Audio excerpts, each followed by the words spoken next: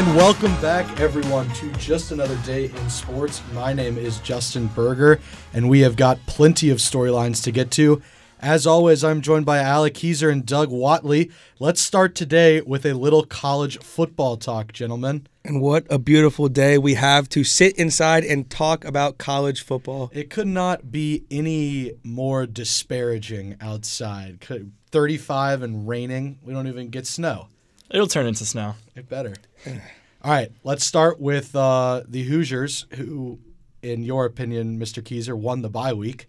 Let's talk about that. How can you say they didn't win the bye week? We go into the bye week unranked, obviously, and we come out of the bye week as number 24 in the AP poll, right? And number 25 in the coaches poll. Yep. This is the first time in 25 years that the Indiana Hoosiers have been ranked in the top 25 as a football team. We're a football school now. Yeah, and like you said, 25 years. That's crazy to think about it. It's the Power 5 conferences. It's the biggest streak. The other one's like 2007. It's Purdue in 2007. Yeah, 2007. And then so add on an extra 13 years to that, and there's Indiana. But not anymore. You know, Tom Allen has created a program where it is more than just games. It's a culture, and they believe, and it's very fun to watch people with the energy, the players that all the energy that they have, and just the whole program is turned around. Yeah, and I couldn't agree more. So let's focus in on next week and the week after that specifically, because next week we are in Happy Valley, a noon game, not a night game, because I don't know if Indiana is quite the caliber for a Happy Valley night game yet. But Penn State away next week, and then in 2 weeks, Michigan at home, and then 3 weeks from now, Purdue at home, which should be a win. So next 2 weeks are the ones that are really a toss-up. And we saw Penn State as a team that maybe they would not be ready for us. Some people are calling it a trap game. I think that's the way all of us were kind of looking at it, is that we kind of expected Penn State to roll into this week undefeated, and Minnesota kind of stole our thunder a little bit. Right. So now going into one of the hardest places to play in the country versus a team who just lost and probably isn't bad enough to lose twice in a row. It would be really it's hard to look at that Penn State team coming off a loss on the road and saying, okay, they're going to come home and lose to the backup quarterback of Indy. Not that Peyton Ramsey's a normal backup, but it's just like I would feel a lot more confident about this game if they had just squeaked one out in Minnesota. Right. So they don't have the chance to. We're going to talk about that in a second. But what are, Doug, in your opinion, what are some of the keys to the victory to win on Saturday? Well, there's no Penix, obviously, so he's out for the rest of the season. I think that's new news since our last podcast. I think it came out like an hour after we recorded last week. So old news, but in our podcast view, new. So obviously Peyton Ramsey taking a spot. He's been here before, but doesn't have the talent that Penix does. But he's been proven to win. So for that, I think he needs to show his experience and manage the game, control the ball, because Indiana in the past years, they've done a horrible job with time of possession. But this team has found a way to establish a run with Stevie Scott and then take the long ball whenever it comes. So establish the run with Stevie Scott and then Ramsey. Just use his experience. Even if Penn State goes up 14-0, don't say it's over like right away. Play the whole game. And, you know, this team is very, very talented. Obviously, Penn State a little bit more so, but these are two equals, and it can definitely be an entertaining game. I think if you take a look at the way the Colts played the Chiefs, I think it was like 2 or 3 weeks ago, where they just ran the ball down the Chiefs' throat and just held the ball for most of the game. I think that's the way you have to look at it if you're Indiana. I think you want to dominate possession in this game, and that's really hard when you're going into a place like Happy Valley.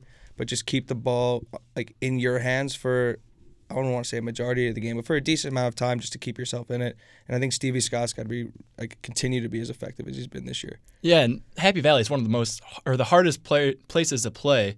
So if the crowd gets into it, which it will, it's going to be a big, big test for the Hoosiers to maintain their just calm attitude and say, hey, you're going to get touchdowns, we can match it right back. So the response to the way that Penn State plays will be big for Indiana. This is an important game for the Hoosiers, even if they don't win it, only because the last time they played a team of this, I'll say this caliber in quotes, but like a top 8 or 10 college football playoff team was when they played Ohio State and they got the doors blown off them. Yeah. Now that was what, week 3 or 4? I think it was. Or I week thought it was 5. week 2. Week 3 or 4.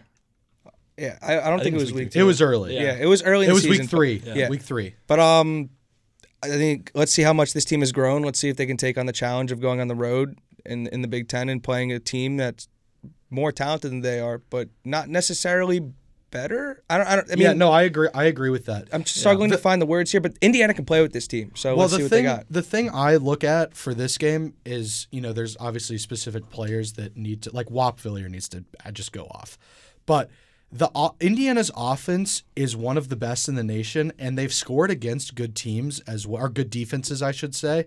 Penn State obviously has a great offense, and they have a really good defense, but not a great defense. So there is an opportunity for Indiana to score here. This game for me really comes down to what Indiana defense is going to show up.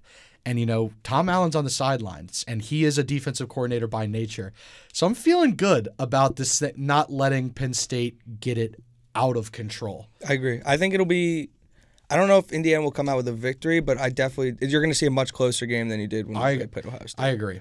When I look back at the past 3 weeks, you have at Maryland, at Nebraska, then Northwestern. Northwestern was kind of a different style of game. It was at home, and Northwestern's terrible. Yeah, exactly. They are terrible. They lost to Purdue at home this weekend. They're bad. But against Maryland and Nebraska, both games on the road, the defense gave up 28 and 31 points. So that's not horrible, but you're going to try to limit that as much as possible. In the offense, they have to combat that with more points on the board. And they were both road games when they gave up those points. But, Rutgers team, they gave up 0. But Rutgers is a laughing stock. Rutgers. All right, are we happy with where we are with the Hoosiers? More than happy. With 9 wins, a possibility. Well, there are bowl games floating around, but California and Florida are where we're more than likely going to be playing in the postseason. And I don't think you can be asked for more than that. And at this program. For now. For me, I would say I'm satisfied, but not completely happy. Because, we could very easily be sitting here at 8-1. Yeah. They very easily could have gone in and beat Michigan State. Right. And so, it's picking nits at that point. You're looking at an Indiana Hoosiers team that's ranked for the first time in 25 years. But they could be better. There are no limits to where Tom Allen could take this team, in my opinion. I agree. I think Indiana's IU's a hidden gem for football. I had the pleasure of interviewing Fred Glass last week, and the things he said about Tom Allen just made you think like we hired the next Nick Saban. What did he say? Do you remember what he said exactly about him? Well, he said that what news have been coming out lately about Florida State's job just opened up because Willie Taggart got fired, and Tom's from Florida is coached high school in Florida, and he was the defensive coordinator at USF, I believe, for a year. And he was a name that was on Florida State's watch list. And Tom Allen said to me, Fred Glass said that even before the season started that he was going to extend Tom Allen no matter what. He wasn't waiting for the team to win 6 games or get to a bowl game. It was he knows what kind of person he has in this head coach. And he also 80 freshmen on the team out of 115 players. 80 freshmen and sophomores out of 115 players. And that's where we're getting the majority of our talent. So I'm very excited about Tom Allen. And we have the money to pay him, obviously. Our athletic department can afford it.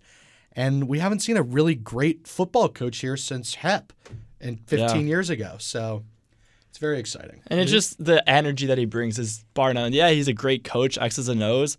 But above that, the energy and how much he puts into the program, and being a student here and just watching that and seeing what it used to be a couple of years ago when we didn't have that, change it to now and you see the success come as part of it, it's a great thing to see. Well, I just think you even hear it in the stories about him. Like I don't think I've heard a single negative Tom Allen story. Agreed. And we're only getting better, and we're only getting more talent, and everybody's just starting to believe even more. I think it's just the beginning of Tom Allen's tenure. The last thing I'll say about this is the transformation on campus about IU football is kind of just this laughing stock to holy shit, we might win 9 games and get to an awesome bowl game has been amazing to watch. Yeah, and it just continues to project northward. I just feel like next year we're going to be better. And I'll say this too. When Michigan comes to town, we'll talk about that more next week, but that's in 2 weeks, and it's the start of Thanksgiving break. It's the first Saturday of that break. I've heard many, many students say, you know what, I think I Or might push stay my for that flight. game. Yeah, or push my flight or change my drive. Exactly. I'm considering not flying back on Thursday night and staying for the Michigan game. And Indiana football would never have convinced Yeah. you to do that in the past. Never, not once. Especially against a team like Michigan, which usually blows. I mean, the past couple of years it's been different, but is talent-wise above Indiana. But this year it could be a very, very good game, and students want to see this team play. I agree. All right, let's move on. Game of the Century Part 2, LSU Alabama, and it did not disappoint. This game was so much fun. This was, I think, besides the Florida game that I went to, was the first game that I sat down and didn't miss a single snap. And holy shit, can these teams score when they want to. Joe Burrow, in my opinion, assuming LSU does not win, and I know you want to talk about this, Keys, or assuming LSU does not lose, has cemented himself as the Heisman winner this year. What else does he need to do? Yeah. Nothing. 4 top 10 wins for this team. You're not going to find a team with a resume that even comes close to that. And no Not like even bad close. losses either. No. They're undefeated. Yeah, it's crazy the kind of season they've had. For those of you that don't know, LSU won 46-41 in Tuscaloosa. Almost 1,000 combined yards of offense.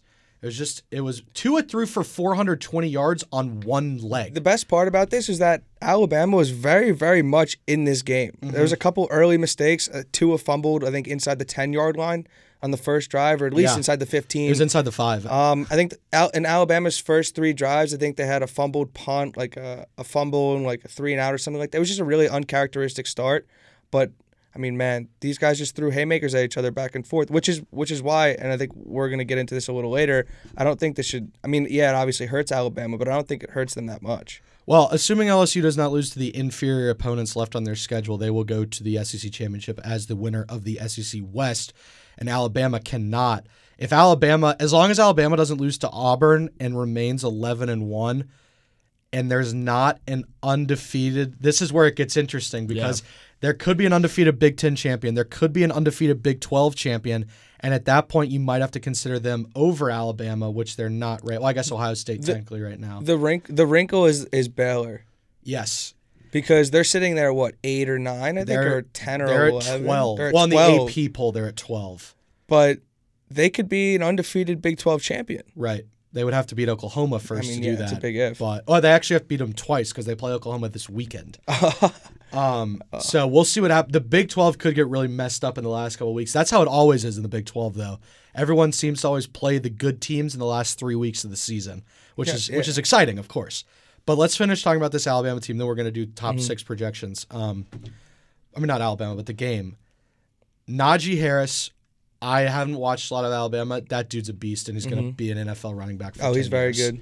And he followed Josh Jacobs, too. Yeah, I remember when Najee Harris first committed to Alabama, and there was the videos of him at like the Elite 11 camps and stuff, just like juking out defenders, and like you could tell that kid had some serious quickness. So 2 things we saw from this game are probably the first 2 quarterback picks in next year's draft. Or the at least most fun quarterbacks to watch in college football. I think Burrow's stock is going I up. know Burrow's stock is rising. I know it's rising. I would be shocked if he was the second quarterback taken off the board. Not that I wouldn't take. I would just be stunned. Who else though? Jalen Hurts is up there. Listen. I don't love anybody in this draft besides Tua. Like in terms of like that type Next of Bengals quarterback. that type Tua. of quarterback. I think Burrow is really good. I think if I sat there and looked at the NFL like a little more, I'd be able to find a comp for Burrow that I felt comfortable with. I think he's average to could be an above average NFL quarterback, but I don't think he's gonna make that much of a difference. If you put Joe Burrow on the Bears, That's what I talked about yesterday with other guys. if you put Joe Burrow on the Bears, I kind of like that. Here's what I see from Joe Burrow. As much as you might not want to agree with this, I think he's a version of Deshaun Watson. Okay, go on. He's a proven winner in college football, but players and coaches and fans like Keezer don't see necessarily him translating in the NFL, and look at Deshaun Watson now. What are you talking about? No. People him and pass him up. Deshaun Watson are a completely different animal. But in that aspect, they are where nobody believed that they would make that next step. No. Tell me why not. No. I mean, maybe I'm just biased because I was all in on Watson and was shocked when he fell out of the top 10 and when he wasn't the second quarterback taken. they're much different. Deshaun Watson, if he didn't tear his ACL, would have been a 3-year starter at Clemson. Joe Burrow had to transfer a couple of times. Joe Burrow also lost a couple of big games. I know it's just this season. I know this season, but I'm just talking about body of work. I would still draft Joe Burrow. From what I've been reading, like leading up to this draft, I'd be shocked if Herbert wasn't the second guy taken. Not that I don't like Burrow over Herbert. I just think that like people like Herbert. I see a lot of, I don't know, the way that I see it is Deshaun Watson was clutch when it came down to big games. And you look at Burrow against Alabama, his last 2 possessions, touchdown. And sure, Tua did the same thing right back, but I mean, they're both just great quarterbacks. So I need to see if he leads LSU to a convincing national title, then we can have this conversation again. Then I think he's on his way, though. I agree. All right, so we got that. Ed Orgeron is probably going to win Coach of the Year. Who doesn't like Coach? I mean, everyone loves the him. dude is. I had to quiet the room down so I could hear his post-game interview just because it's so electric. But LSU, I'm looking at their schedule now, at Ole Miss versus Arkansas, who is maybe one of the worst teams in the FBS. Arkansas lost at home by 30 to Western Kentucky this weekend and then fired their coach, who was just a nobody. And then Texas A&M at home. So their last road game is next week at Ole Miss, and Ole Miss has been pretty average this year, so that's not a worry. I think LSU will go into the SEC Championship undefeated and represent the SEC West because they're not going to lose 2 of these games. So that's who you're going to see in the West. You're more than likely going to see Georgia in the East, and the winner of that game will go to the college football playoff. Yeah. Georgia is more than likely not going to lose to Georgia Tech, and I think they still have Vanderbilt left on their schedule. I don't think it's getting too challenging for them. All right. Do you want to briefly talk about Penn State, Minnesota, or you just want to jump into the top 6? Because I'm kind of itching to get after the. I do want to get into the top 6. I do want to say this though, yeah. because PJ Fleck deserves credit, and he's going to get looks for that Florida State job as well. But what he's done, his career arc, first at Western Michigan and now at Minnesota, it took 2 years at each place to accumulate the players. But then in that 3rd year, they hit the ground running. Minnesota is a serious threat to get to the college football playoff. Serious. I don't know about that. And, Doug and I just looked at each other and tried to find the words to combat what was just said there. They have Iowa and Wisconsin and Northwestern left. They'll beat Northwestern. I think we can all agree on that. Yeah. Don't write off Wisconsin. I'm not writing off Wisconsin. I was about to write off Iowa because they can't score enough points. Don't write off Iowa either. Look, we all agree though, if this Minnesota team is undefeated, I mean, the undefeated Big Ten champion gets in. I mean, if it's Ohio State, which I think most likely it is, right? But if it happens to be, if Minnesota's an undefeated Big Ten champion, they're gonna make the playoffs. Yeah. So I mean, that win last week was just very convincing, and it was gritty too, in my opinion. Oh yeah, because they had every opportunity in the 4th quarter to just die and lose. Yeah. And it looked like they were gonna for a second, but they rallied. And I think the big test is next week in Iowa City. They can easily have a letdown game because all their emotions and everything was into Penn State. Now that they beat them, how are they going to respond and come back playing on the road? So that is the definition of a trap game. Exactly. I think it'll be a very, very good game. I think Minnesota can pull it out, but they really need to come prepared. That's a 4:00 game on the road in the Big Ten.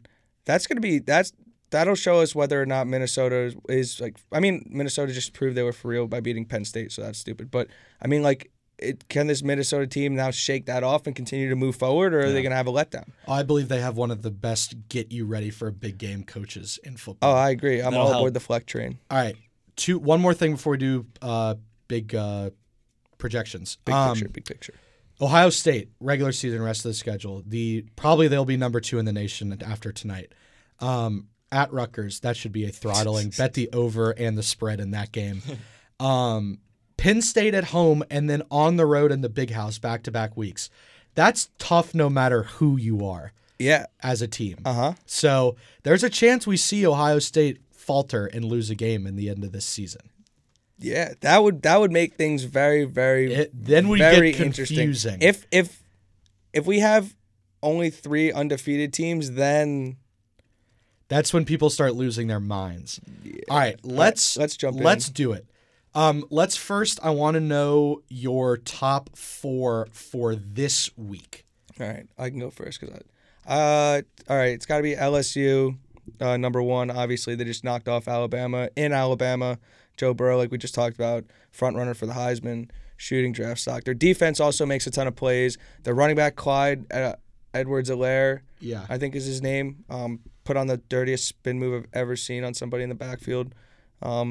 They're number one for me. Number two, Ohio State. They didn't do anything to change that. Yeah, they just scored 73 points. Exactly. It's ridiculous. Number three, I'd leave Clemson, undefeated, defending national champion. Still have Trevor Lawrence. Obviously, a ton of playmakers on that team as well. And then I think at number four, you still have Alabama. They lost at home, but they lost at home to the best team in the country by 5 points. Yeah. I mean, I agree. I do want to say, just a quick food for thought, Georgia just let Justin Fields walk because they were more comfortable with what they knew in Jake Fromm than what they didn't know in Justin Fields, which I guess I get.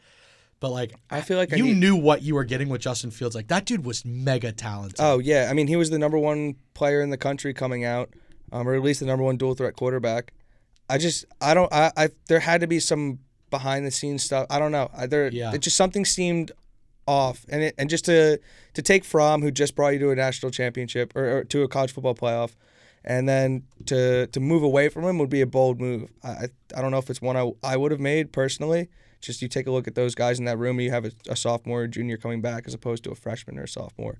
It's a tough decision. I mean, both guys are talented, but I think Fields is the more talented player. You just, like you said, you didn't know what you had with him. All right, Doug. So I'm going to agree with you on that, but I'm very, very close to moving Oregon into that number 4 spot. And they're so talented. They haven't lost a game since week 1. They've beat USC on the road. They beat Washington on the road. Those are their biggest tests. And the thing is, Alabama, I'm still going to put them ahead of Oregon just because of who they played and how they lost against LSU. Like, it was a close game. They almost came back. But Oregon, nobody's really talking to them as much as SEC teams. They're 8-1. They're in first in the Pac-12. Haven't lost a conference game.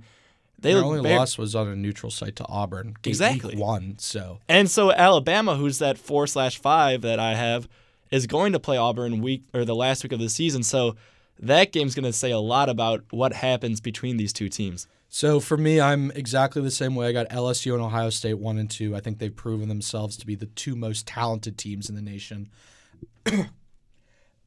Excuse me. This hasn't happened all year. Clemson plays in the ACC, which is undoubtedly, in my opinion, the worst Power 5 conference. Worse than Pac-12? Yes. Yeah. Look at the Pac-12. You got Utah and Oregon in the top 10, top 8. That's fair. I'm sorry about this. Clemson, I don't like, and I would move them out if they didn't win the national championship last year, but I'll keep them in for the soft guys on this podcast. Alabama at 4, I agree with, but stipulation.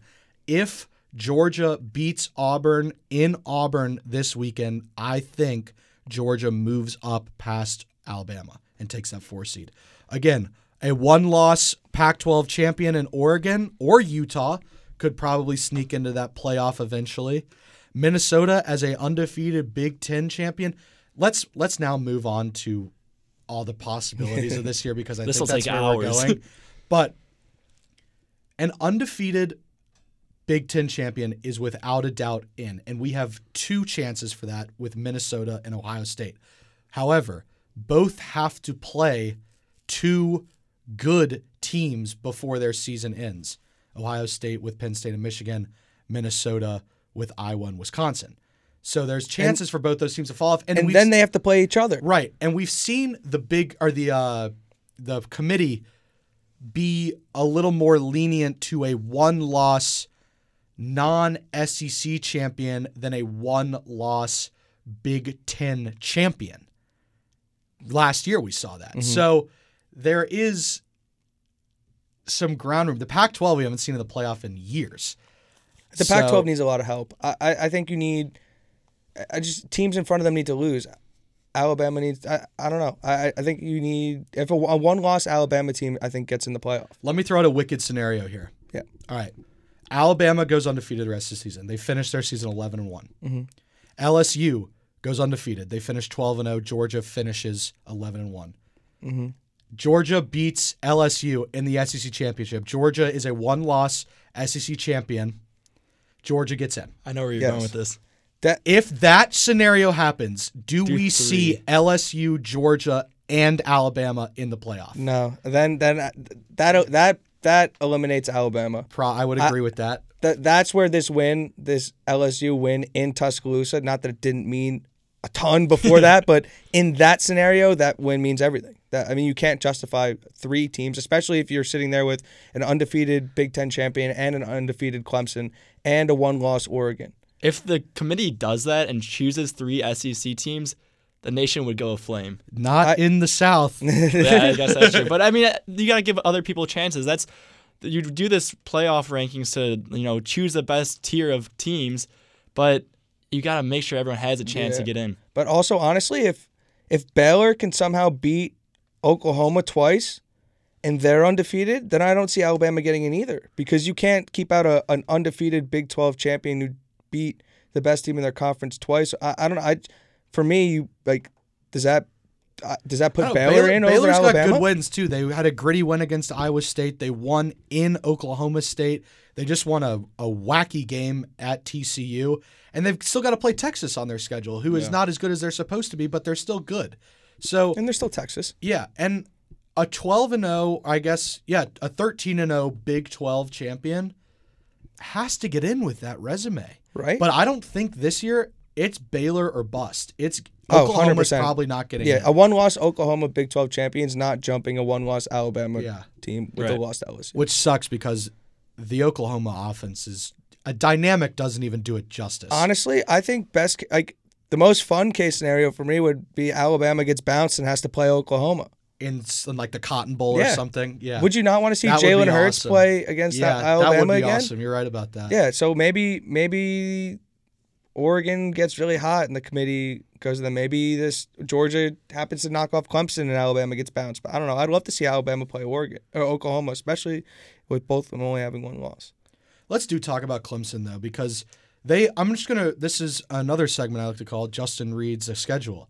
They have played Georgia Tech. They won Texas. They won Texas A&M when Texas A&M was the 12th ranked team in the country, but we know they're not that good anymore. So they got a Georgia Tech win, an A&M win, a Syracuse win, a win against, I don't even know the Charlotte 49ers. That's a tough team. UNC, FSU, a UNC team that they almost lost to, FSU, Louisville, Boston College, Wofford, NC State, and now they play their toughest game of the season against the mighty Demon Deacons of Wake Forest. Dude, who made this schedule? Clemson has, and it's not even that's how bad the ACC is. Their schedule is a joke.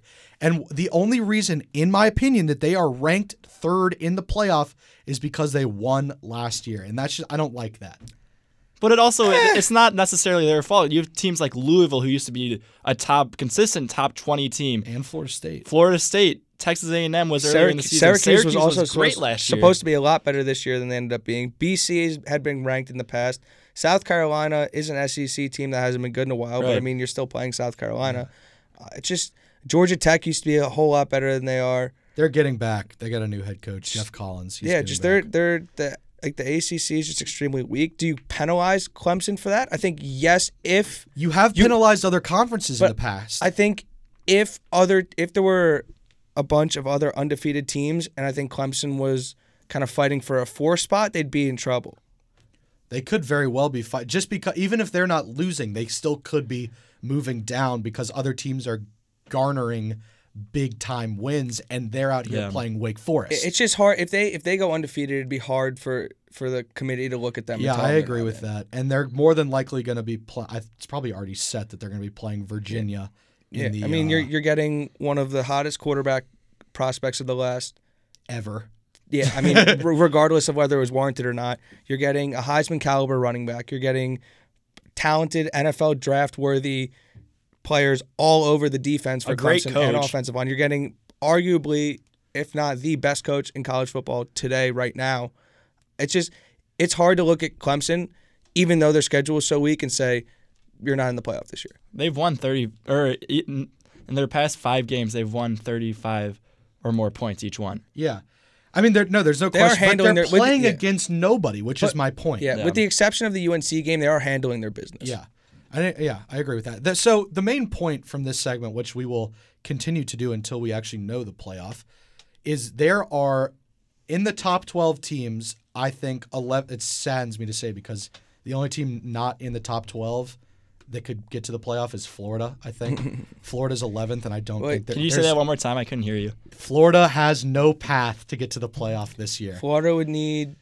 I don't even. A lot of losses by a lot of teams. A lot of. But the other 11 teams, maybe not Oklahoma, but the other 10 teams have a path to get to the playoff, which is awesome. Yeah. Very exciting. And it'll probably limit itself to 8, 7 maybe next week if a couple lose, but that's part of the fun. And then you debate between those teams. If Oklahoma knocks off Baylor, they're probably done. Yeah, Baylor is done. Then it effectively eliminates the Big 12. Right. So if you're a Big 12 football fan, you're rooting for Baylor this weekend. Anything else before we move on? Next week, like I said, it's Georgia-Alabama game, oldest rival, or Georgia-Auburn game, oldest rivalry in the South. So another very exciting college football game. Cue the CBS theme song. But college football, we're in a good place. Yeah, we are. We're all in a good place. Starting to cook with football. gas. Let's move on to NFL. What a wild weekend for us. The 3 most miserable football fans on the planet, and we go 3-0. When was the last time all 3 of our teams won in the same week? I don't know if We'll talk about the Jets. You we gotta have, start with them. We have one And the win Falcons, in week 2. Did you guys win week 2? We did. No, we did not win week 2. All right, so it hasn't happened this year. I guess we'll start with the Falcons. I guess at the very least, Dan Quinn probably saved his job till the end of the season. I don't get this team at all. I tweeted this: the Falcons are the most confusing team in football. This is the game that I expected to see all season long for the Falcons. The amount of talent this team has, this is what I expect to see. Limited New Orleans to 3 field goals, arguably the most dynamic offense in the NFL when Drew Brees is healthy, which he is, and Kamara's healthy too. And they scored 3 field goals. That's it. Defense was unstoppable. They had 6 sacks, which totaled their season high. Where was this team all year? I don't know. Brian Hill, who's the 3rd string running back, ran for 60 yards. Matt Ryan didn't even throw for that much. He ran for threw for 180 yards, but they were just effective, and the defense slowed New Orleans down, and then the Falcons marched down and was methodical all game. And young, I don't know how to say his name, Koo. Kid went to Georgia Southern. He's our new kicker. He's 4 for 4 from field goals. So it's just, I don't know what to like. I'm very happy to beat the Saints whenever, wherever, but this takes us out of contention for the number 1 pick more than likely because the Bengals aren't going to lose more than once. I don't think the Bengals are going to win. Yeah, I can't. Yeah, win. More is that once. team going to win a single game? No, I don't think so. I don't think so. I don't even have to look at their schedule to Me tell neither. you. Probably not. They're awful. So they're terrible. Like I said, they're probably going to get 2 up. This Falcons team is so frustrating because, like you said, coming into the year, this is the team we thought we were going to see. This is the team we thought was going to compete for the NFC South, who's probably going to go back to the playoffs.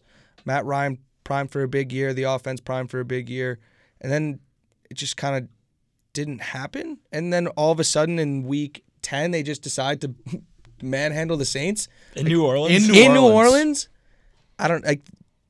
confused. This defense that showed up, I haven't seen this defense since the Super Bowl. I was about to say in probably 3 or 4 years. Yeah, it was incredible to watch. Michael Thomas had a big game, but that guy always has a big game.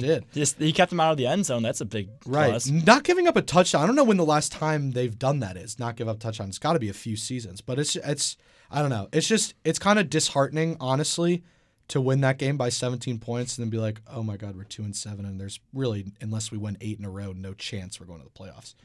And I don't see that happening. No. But sorry, buddy. It was, like I said, anytime the Falcons could beat the Saints, I'll be happy. I think it was just a little flashback for you. Yeah, it was nice. Well, I'm sure the Saints will come back and beat the Falcons by 70 at home for the Falcons on Thanksgiving. Bears.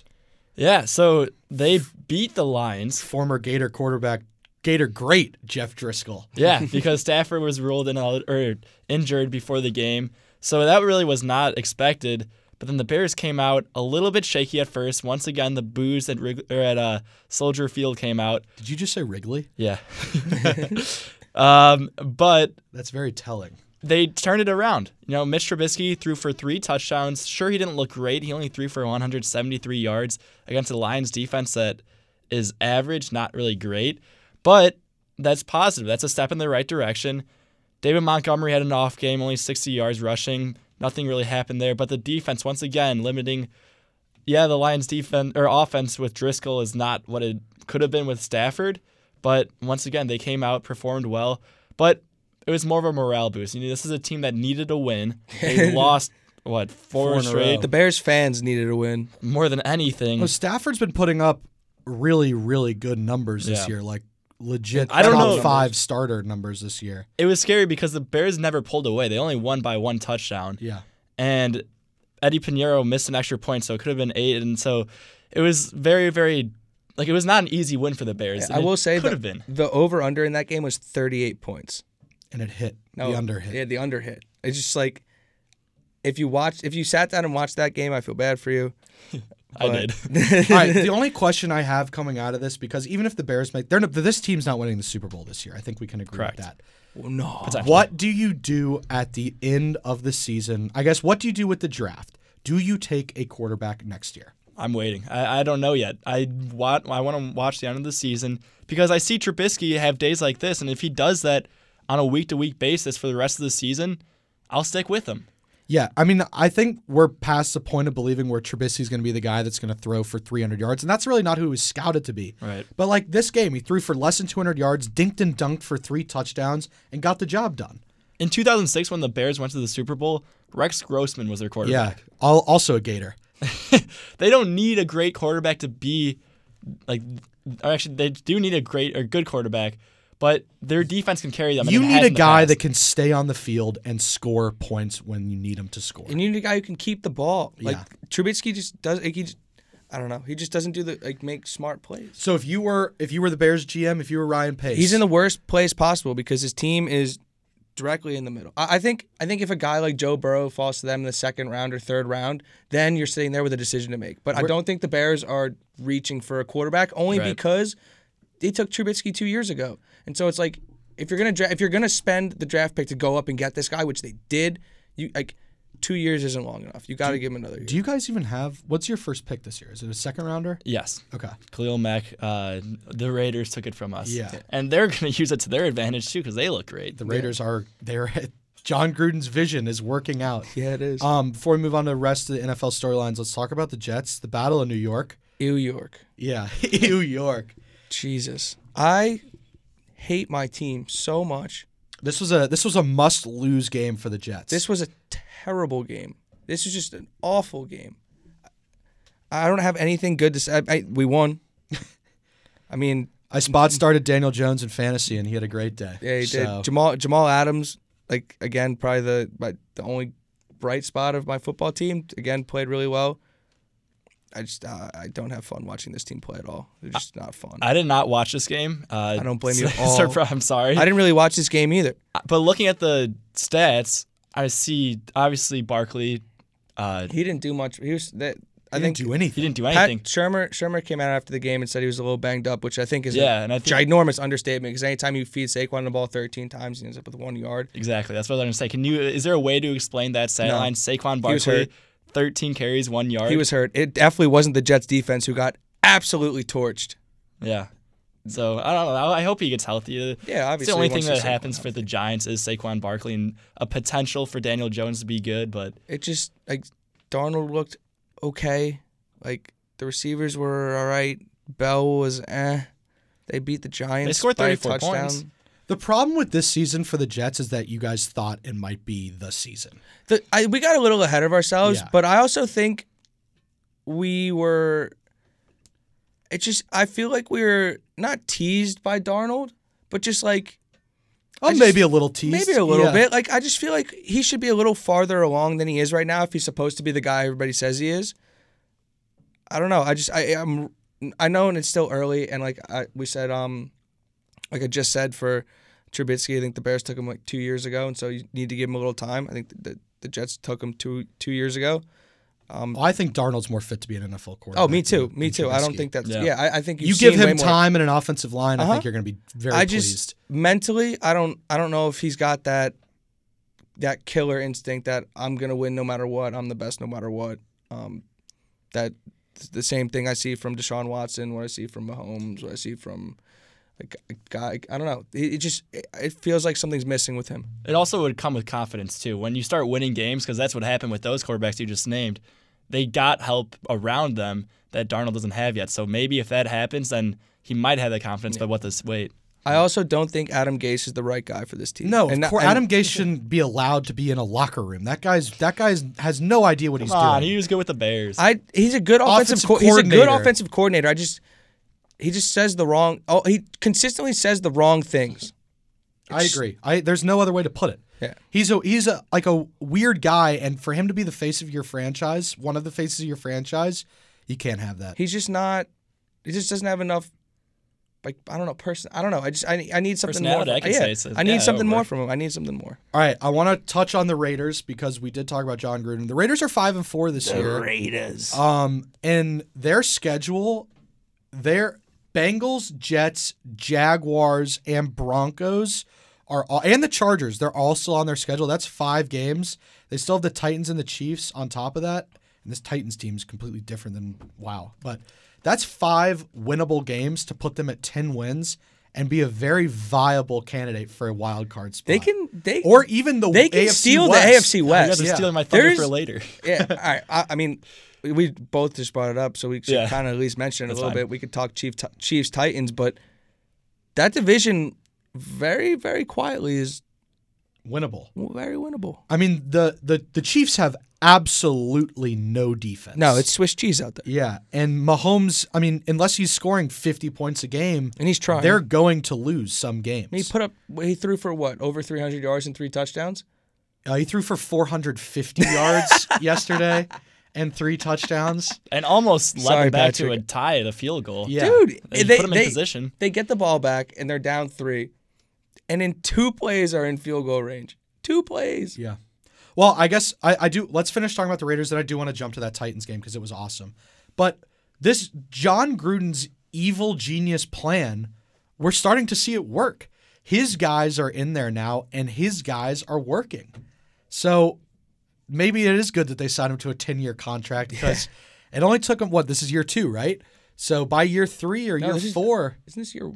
No, this is year 2. Yeah. It's year 2. So we'll see him kind of get that plan up. Yeah. Their losses this year are also good losses. Mm-hmm.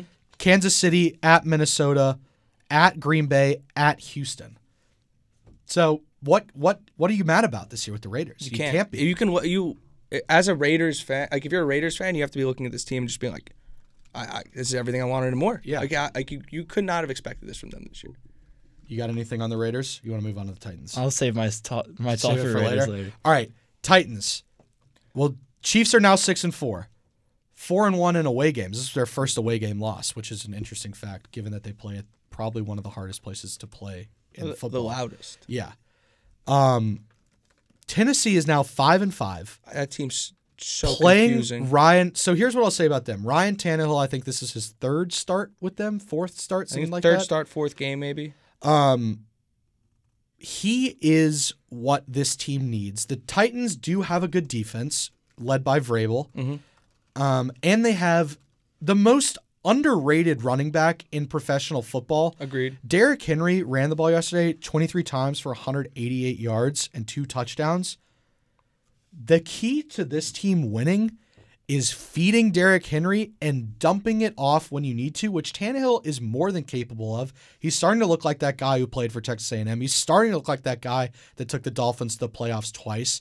This team has the ability to win games. They just need to stick to their formula, which is defense, ground and pound. The quarterback is not going to win you the game, and they need to accept that. This is an awful look for Marcus Mariota. Yeah. Because Tannehill has come in, and he hasn't, like you said, he hasn't played great, but he's done enough. He's kept the ball enough. He's made enough plays. He's handed the ball off to Derrick Henry enough to get them wins. I mean, like, I can't figure this team out at all.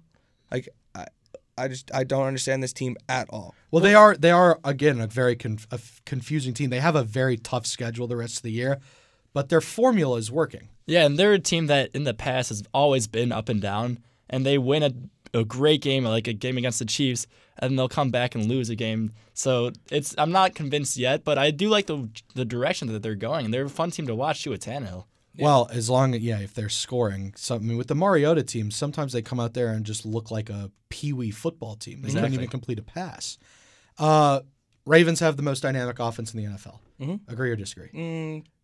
I think they have the Lamar. most dynamic player, and they have the opportunity to do a lot of dynamic things. But they're not.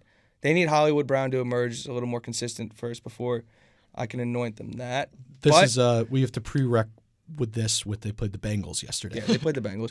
But the coolest thing I saw last weekend was the Heisman package, where in the backfield you had RG3 and then, or not, Which RG3. is hilarious. RG3 is hilarious. You had Lamar Jackson playing quarterback, and then flanking Jackson on either side was Robert Griffin III and Mark Ingram, which are three former Heisman winners. And the play was a play fake to Ingram, and then Lamar Jackson and RG3 ran the speed option to the outside. Like, it was incredible. And he pitched it to him, too. Yeah. He gave it to him. This was definitely, without a doubt, from the evil genius brain of John Harbaugh. I love it. But yeah, I mean, the Ravens scored 49 points in 3 quarters, and then Robert Griffin came in and played the fourth. This game was over before it started, obviously, because it's the Bengals. But the Ravens are 7-2, and they've scored. I think they've scored at least 49 points. They've scored at least 40 points 3 times. Can I go out on a limb here and say something? Please. I think That's what we're about. I think Lamar Jackson has put himself in front of the conversation for NFL MVP. In the front? Or the in front. Huh. A1. Okay. I agree. I couldn't tell you another player that I'd, like, off the top of my head, they'd be like, no, there's this guy. I don't have that thought. Potentially Wilson. Yeah, I think you can argue Wilson. If you look at what McCaffrey's doing, just by the sheer numbers he's putting up, you could put McCaffrey in there. But Lamar Jackson's been. He's been the most valuable He's been a player this year. that people have said is not going to work for a running quarterback in the league, and it's been proven before that it doesn't really work all that well. But he's made it work for the Ravens. There's a lot of running from him. You saw a spin move earlier. That was a dynamic play. That's Quarterbacks shouldn't be able to just take off like that. No. It just does like could you imagine if Tom Brady had 4.4 speed? That's not the same, but this guy can sit back in the pocket and launch the ball 65 yards, or he can just sprint past you. Yeah, the thing they don't talk about is the fact that he is an unbelievable passer of the football as well. Yeah. And his field vision's fantastic. Mm-hmm. So this team's good. Again, we preface it. They were playing the Bengals. The Bills, I guess the Bills, the Browns as well. But what I said is the Browns saved a chance to save their season. If they lose this game, they're 2-7. They won, they're 3-6. So there's a chance they can push for, if they got to probably win out, but there's a chance they can push for a playoff spot. They got so lucky in this game. It was unbelievable. I think at one point they had 8 plays inside the Bills' 3-yard line and failed to score a touchdown. The only thing I think that happened in this game is Freddie Kitchens saved his job for one more week. Probably. I think that's about it. That's fair. They're just not good. You got to give them credit. They beat a good Bills team. Sure, they didn't really play great, but a win's a win. So for them to go to 3 wins now through Week 10 is something else. Something's interesting to note, though. They play the Steelers 2 out of the next 3 weeks, and the Steelers have been very good recently. Steelers are like the hottest team in football. So this win for the Browns to beat the Bills before they face the Steelers, it's a big confidence. It was a nice little win, but I wouldn't be surprised if they lost the next 3.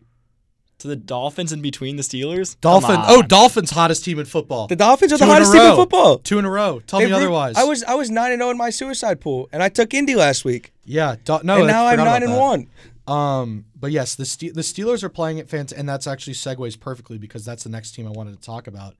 The Steelers had a gutty win against a Rams team that has completely lost its identity. Micah Fitzpatrick, I think since coming Minka, Mike, you're right. I should know who he is too because New Jersey boy. Yeah, kid's incredibly talented. But since coming over to Pittsburgh, he's got 4 interceptions, 2 fumble recoveries, and 2 touchdowns.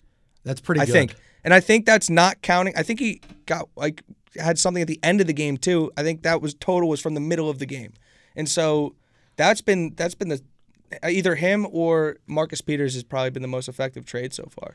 Well, Steelers in general were dead in the water. They were 1-4. They've rattled off 4 straight wins against the Chargers, Dolphins, Colts, and Rams. 3 of those teams are borderline playoff teams at the very least.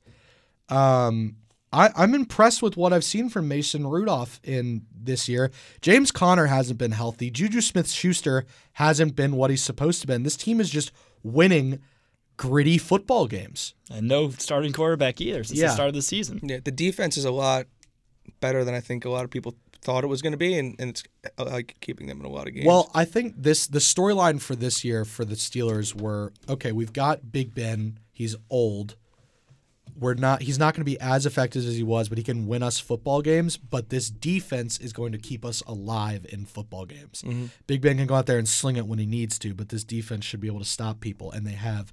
Watt is one of the best players in the NFL. TJ Watt. Watt. TJ is one of the best players in the NFL, and he was an absolute steal out of Wisconsin. Yeah, and I mean, if you look at the losses on Pittsburgh's schedule, I'm sorry to steal your segment here. Yeah, please. Alec, read some schedules, but they lost week 1 at New England. They lost at home to Seattle, and then they went to San Francisco and lost, and then they beat the Bengals, and then they lost to the Ravens in OT. Yeah. So their 4 losses are New England, Seattle, San Francisco, and Baltimore, who are all 4 of them are playoff teams, and if Seattle and San Francisco weren't in the same division, all 4 of those would be division winners as well. Yeah, and they're in my opinion 4 of the best teams in football. They're 4 of the best 6 teams in football, Yeah. probably off the top of my head. So, there's and Mike Tomlin again is just saving his job year by year. I think I need to apologize to Mike Tomlin. Yeah, Yeah, Because because make an apology. like What do to, you want to please. say? What for what? Because I've been on the Mike Tomlin isn't a good coach train for a while, and he just wins. Guy Guy wins. This has to be Mike Tomlin because He this wins. team's young too. Yeah.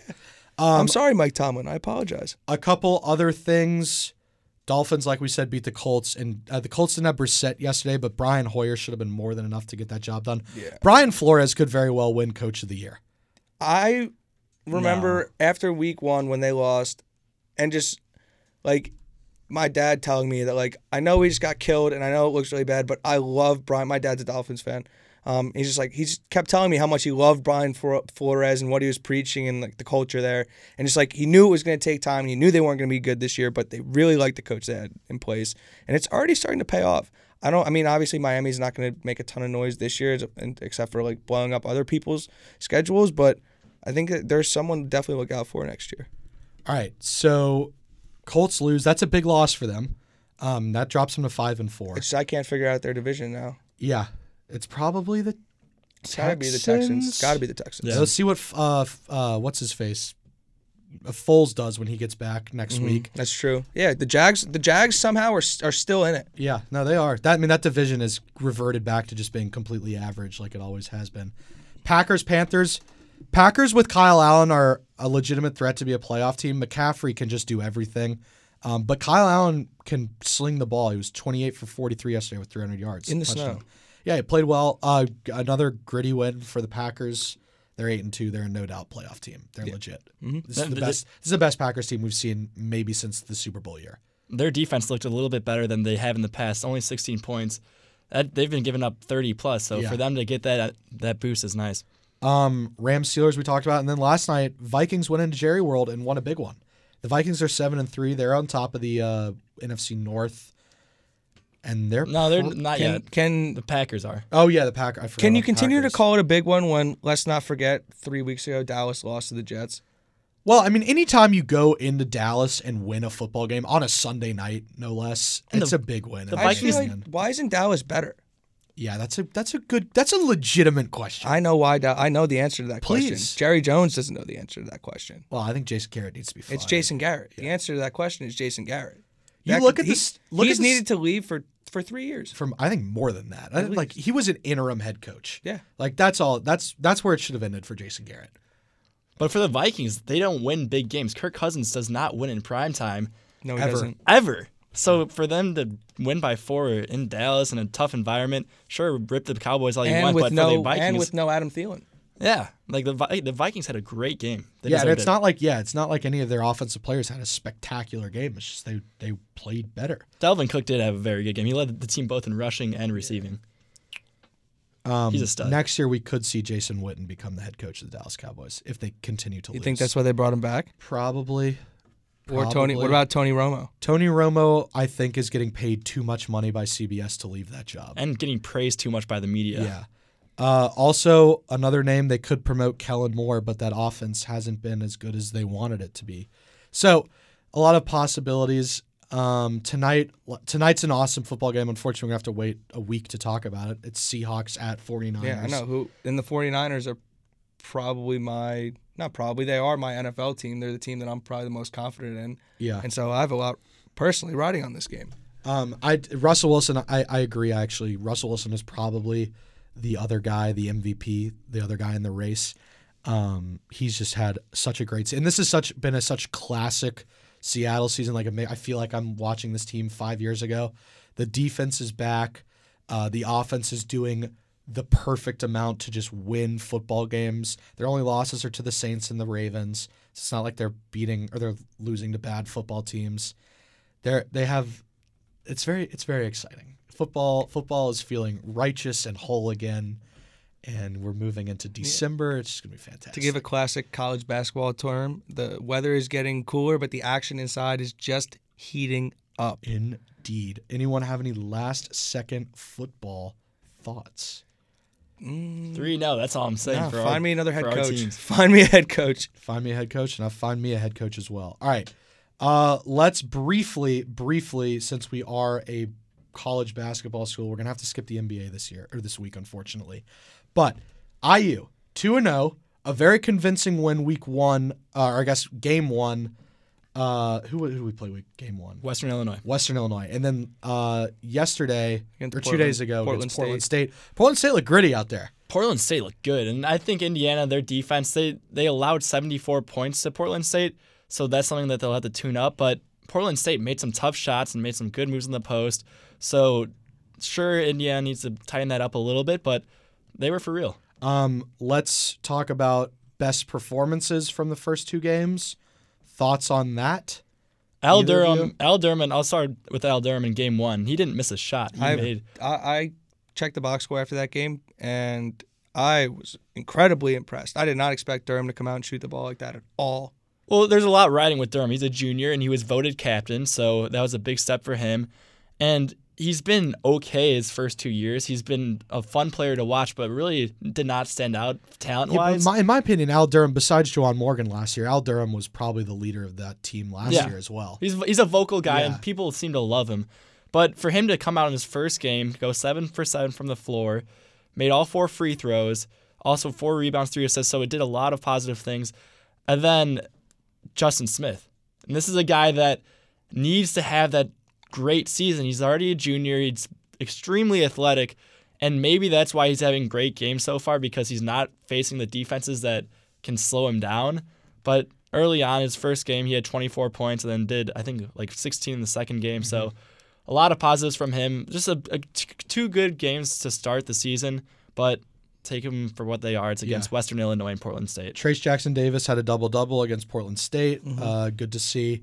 And Joey Brunk has played a great game. You know, big guy for us on the boards now that we don't have Juwan Morgan. I will say, taking a look at more of a big picture perspective with this IU team, it's pretty encouraging to see them putting up points, and especially shooting the basketball the way they have the first few games.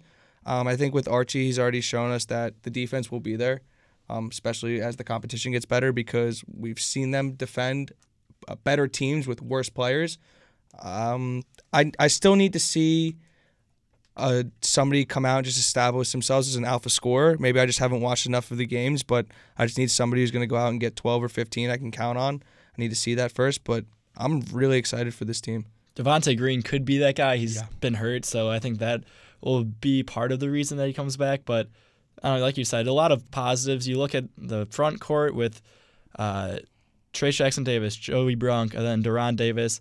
All great players, have height, and it's just a lot of fun just to see Indiana basketball back. We talk about the football program, but the Indiana basketball, it's always going to be number one, no matter how good the football team is. So to see Assembly Hall filled again, it's fun to see. All right, last week, Champions Classic, the Cheaters at the University of Kentucky beat out Michigan State. They won. Cheaters at the University of Kentucky. I mean, if you're telling me Coach Cal doesn't violate NCAA No. rules every second of his life, you're lying. No, he to me. doesn't. Look at everyone doesn't. else. I mean, doesn't. Hey, yeah, everyone cheats, but he should have been caught by now. No, yeah, exactly. Which means he's probably not doing anything. So Kentucky won though. That's the most important part. That they beat the number one ranked team in the nation. Again, it was All right, they were 24 hours into being ranked number one. I will say this. Michigan State comes into the season being ranked number 1 overall and loses one of their starting guards until January. Right. I think Joshua Langford. Joshua Langford's out until January, and so take the starting upper class guard out of any starting lineup in the country, and they're going to be worse, especially the number 1 team in the country. You're relying on them to do so many things. But this Kentucky team is extremely talented. They have a mix of young freshmen. They have sophomores. This is the Kentucky. This is the John Calipari team that will go out and win the NCAA tournament. I can see the pieces are already there for this team to be very, very, very dangerous in March. Tyrese Maxey, 26 points off the bench. He's a killer. A freshman. He's a killer. And did that against the number 1 team. And Cassius Winston guarded him most of the game, too. Yeah. The pull-up he hit to ice the game reminded me of the Jamal Murray shot over UNC the beginning of the season, like 2 or 3 years ago when Murray was still with UK. This Kentucky team's going to be very good. I think the more interesting game, honestly, was the first one from that night. That was Kansas and Duke. Kansas turned the ball over 28 times. 18 times in the first half, and still, I mean, they banked in a 3 at the buzzer, but they still only lost by 2 points. Yeah. I think that says a lot more about Kansas than it does about Duke. I think Duke played really well defensively, but if Kansas can hang with the Duke Blue Devils after turning the ball over 28 times, then that's scary. Encouraging. Very scary for the rest of the I do want to rest of say the country. about Michigan State. Cassius Winston came in. They played last night against the Binghamton Bearcats. It doesn't matter. But his brother died earlier in the day and came out and played 26 minutes, 17 points, 11 assists. Just shows you the kind of gamer this guy is. Prayers out to the Winston family. Absolutely. Yeah. But this Michigan State team could be very, very Michigan State scary without a doubt. And the season doesn't really start till January, anyways. So Kansas Duke, we already touched on. That was a big one. There haven't really been a lot of big time games. Florida did lose at home yesterday. Florida, who is a national championship hopeful, lost at home to Florida State.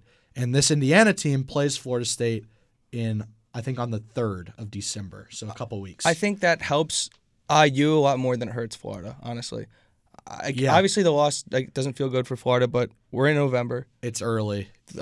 People are going to forget about that I was loss about to say. once, like you said, the season doesn't really start until January. Like Florida will be there. Many people don't even know that they lost. Yeah. No, it's true. They lost on a Sunday in the middle of November. People were too busy watching the Dolphins beat the Colts. I will say that Arizona is also a team to keep an eye on. Yeah, assuming Sean doesn't get arrested.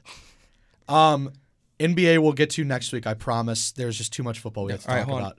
Big quick hit storylines, real quick. Gordon Hayward is out with a fractured hand. He just deleted it. Okay, Celtics fan. Big hit John story. Collins John was Collins suspended got last suspended week with for 25 PEDs. games. Yeah. And then Dion Waiters had a panic attack on a plane because he ate an edible. too many edibles. And he's been suspended for 10 games. Yep. So those were the big storylines from last week. Again, we're not ever really going to do a game by game with the NBA. Just this league stuff. Yeah. All right. League. Keys. Overreaction of the week. I think I have 2. I think I already said one and nobody really overreacted, but Lamar Jackson, front runner for MVP. I don't really know if that's an overreaction or not, but I don't think anybody would have expected it 5 weeks ago. So Yeah. Lamar Jackson for MVP. And then also my biggest overreaction of this week is Ryan Tannehill is back. Capital B, capital A, capital C, capital K. Tannehill is back. He's winning games. He's got his swagger. He's running all over the field. He's trucking guys to get into the end zone. Look out for Tennessee. Ryan Tannehill's back. For me, I'm going to talk about something that we already did, but the Raiders, they're winning the AFC West. And this team already played 5 straight games away from their home field, whatever you want to call that thing. But they're playing very, very well. They have Josh Jacobs, Derek Carr. And if you remember early in the season, and you're talking about Lamar Jackson 5 weeks ago, people didn't really expect him to be what he is now. At the start of the season, the Raiders were a reality show. Yeah. They were. Literally, they were on Hard Knocks, but they had Antonio Brown and Mike Mayock just butting heads back and forth. John Gruden just standing there, just being him.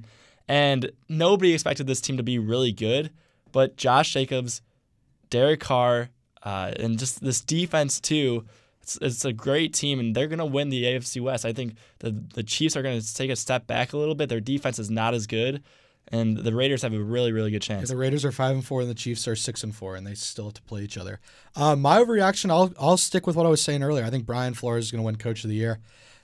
This team is not done winning yet, in my opinion, especially if Fitzpatrick keeps playing like he's been. Fitzmagic. They still have the Browns, the Jets, the Giants, and the Bengals to go along with the Patriots and the Eagles. Those 4 games I mentioned are very winnable. Is it weird that my head just went WWW when no, you read all those not names? at all. They will beat the Giants and the Jets, and they'll definitely beat the Bengals. All right. Do they want to? No, of course not. But that gets you to, if they win 3 of those, if they win 3 games, that's a 5-win team. If the Dolphins beat the Jets again, Cancel the season. Cancel the franchise. yeah. But if Brian Flores takes his team to 4 or 5 wins, who are you giving the Coach of the Year to over him? Maybe Shanahan in San Francisco. I mean, if Shanahan's 13-2 or 13-3, Sean whatever Payton, it is, maybe? No. Yeah, he had no quarterback, and they won every game without they would Breeze. need a lot of mediocre years. Flores would need a lot of mediocre years to win the actual award, but I think he does have a chance to get recognized for it because it started. And maybe for next year. And no, this guy's got a real future in the NFL. Oh, 100%. I agree with your dad 100%. A little baseball talk from you on why you love sports this week. Yes. So last week on the podcast, I was nervously checking my phone because I was less than 24 hours away from figuring out whether or not I was going to root for JD Martinez this year. Turns out, I think less than a couple hours after we stopped recording, JD Martinez opted into his deal with the Boston Red Sox, and so I will be rooting for that man again in a Red Sox uniform.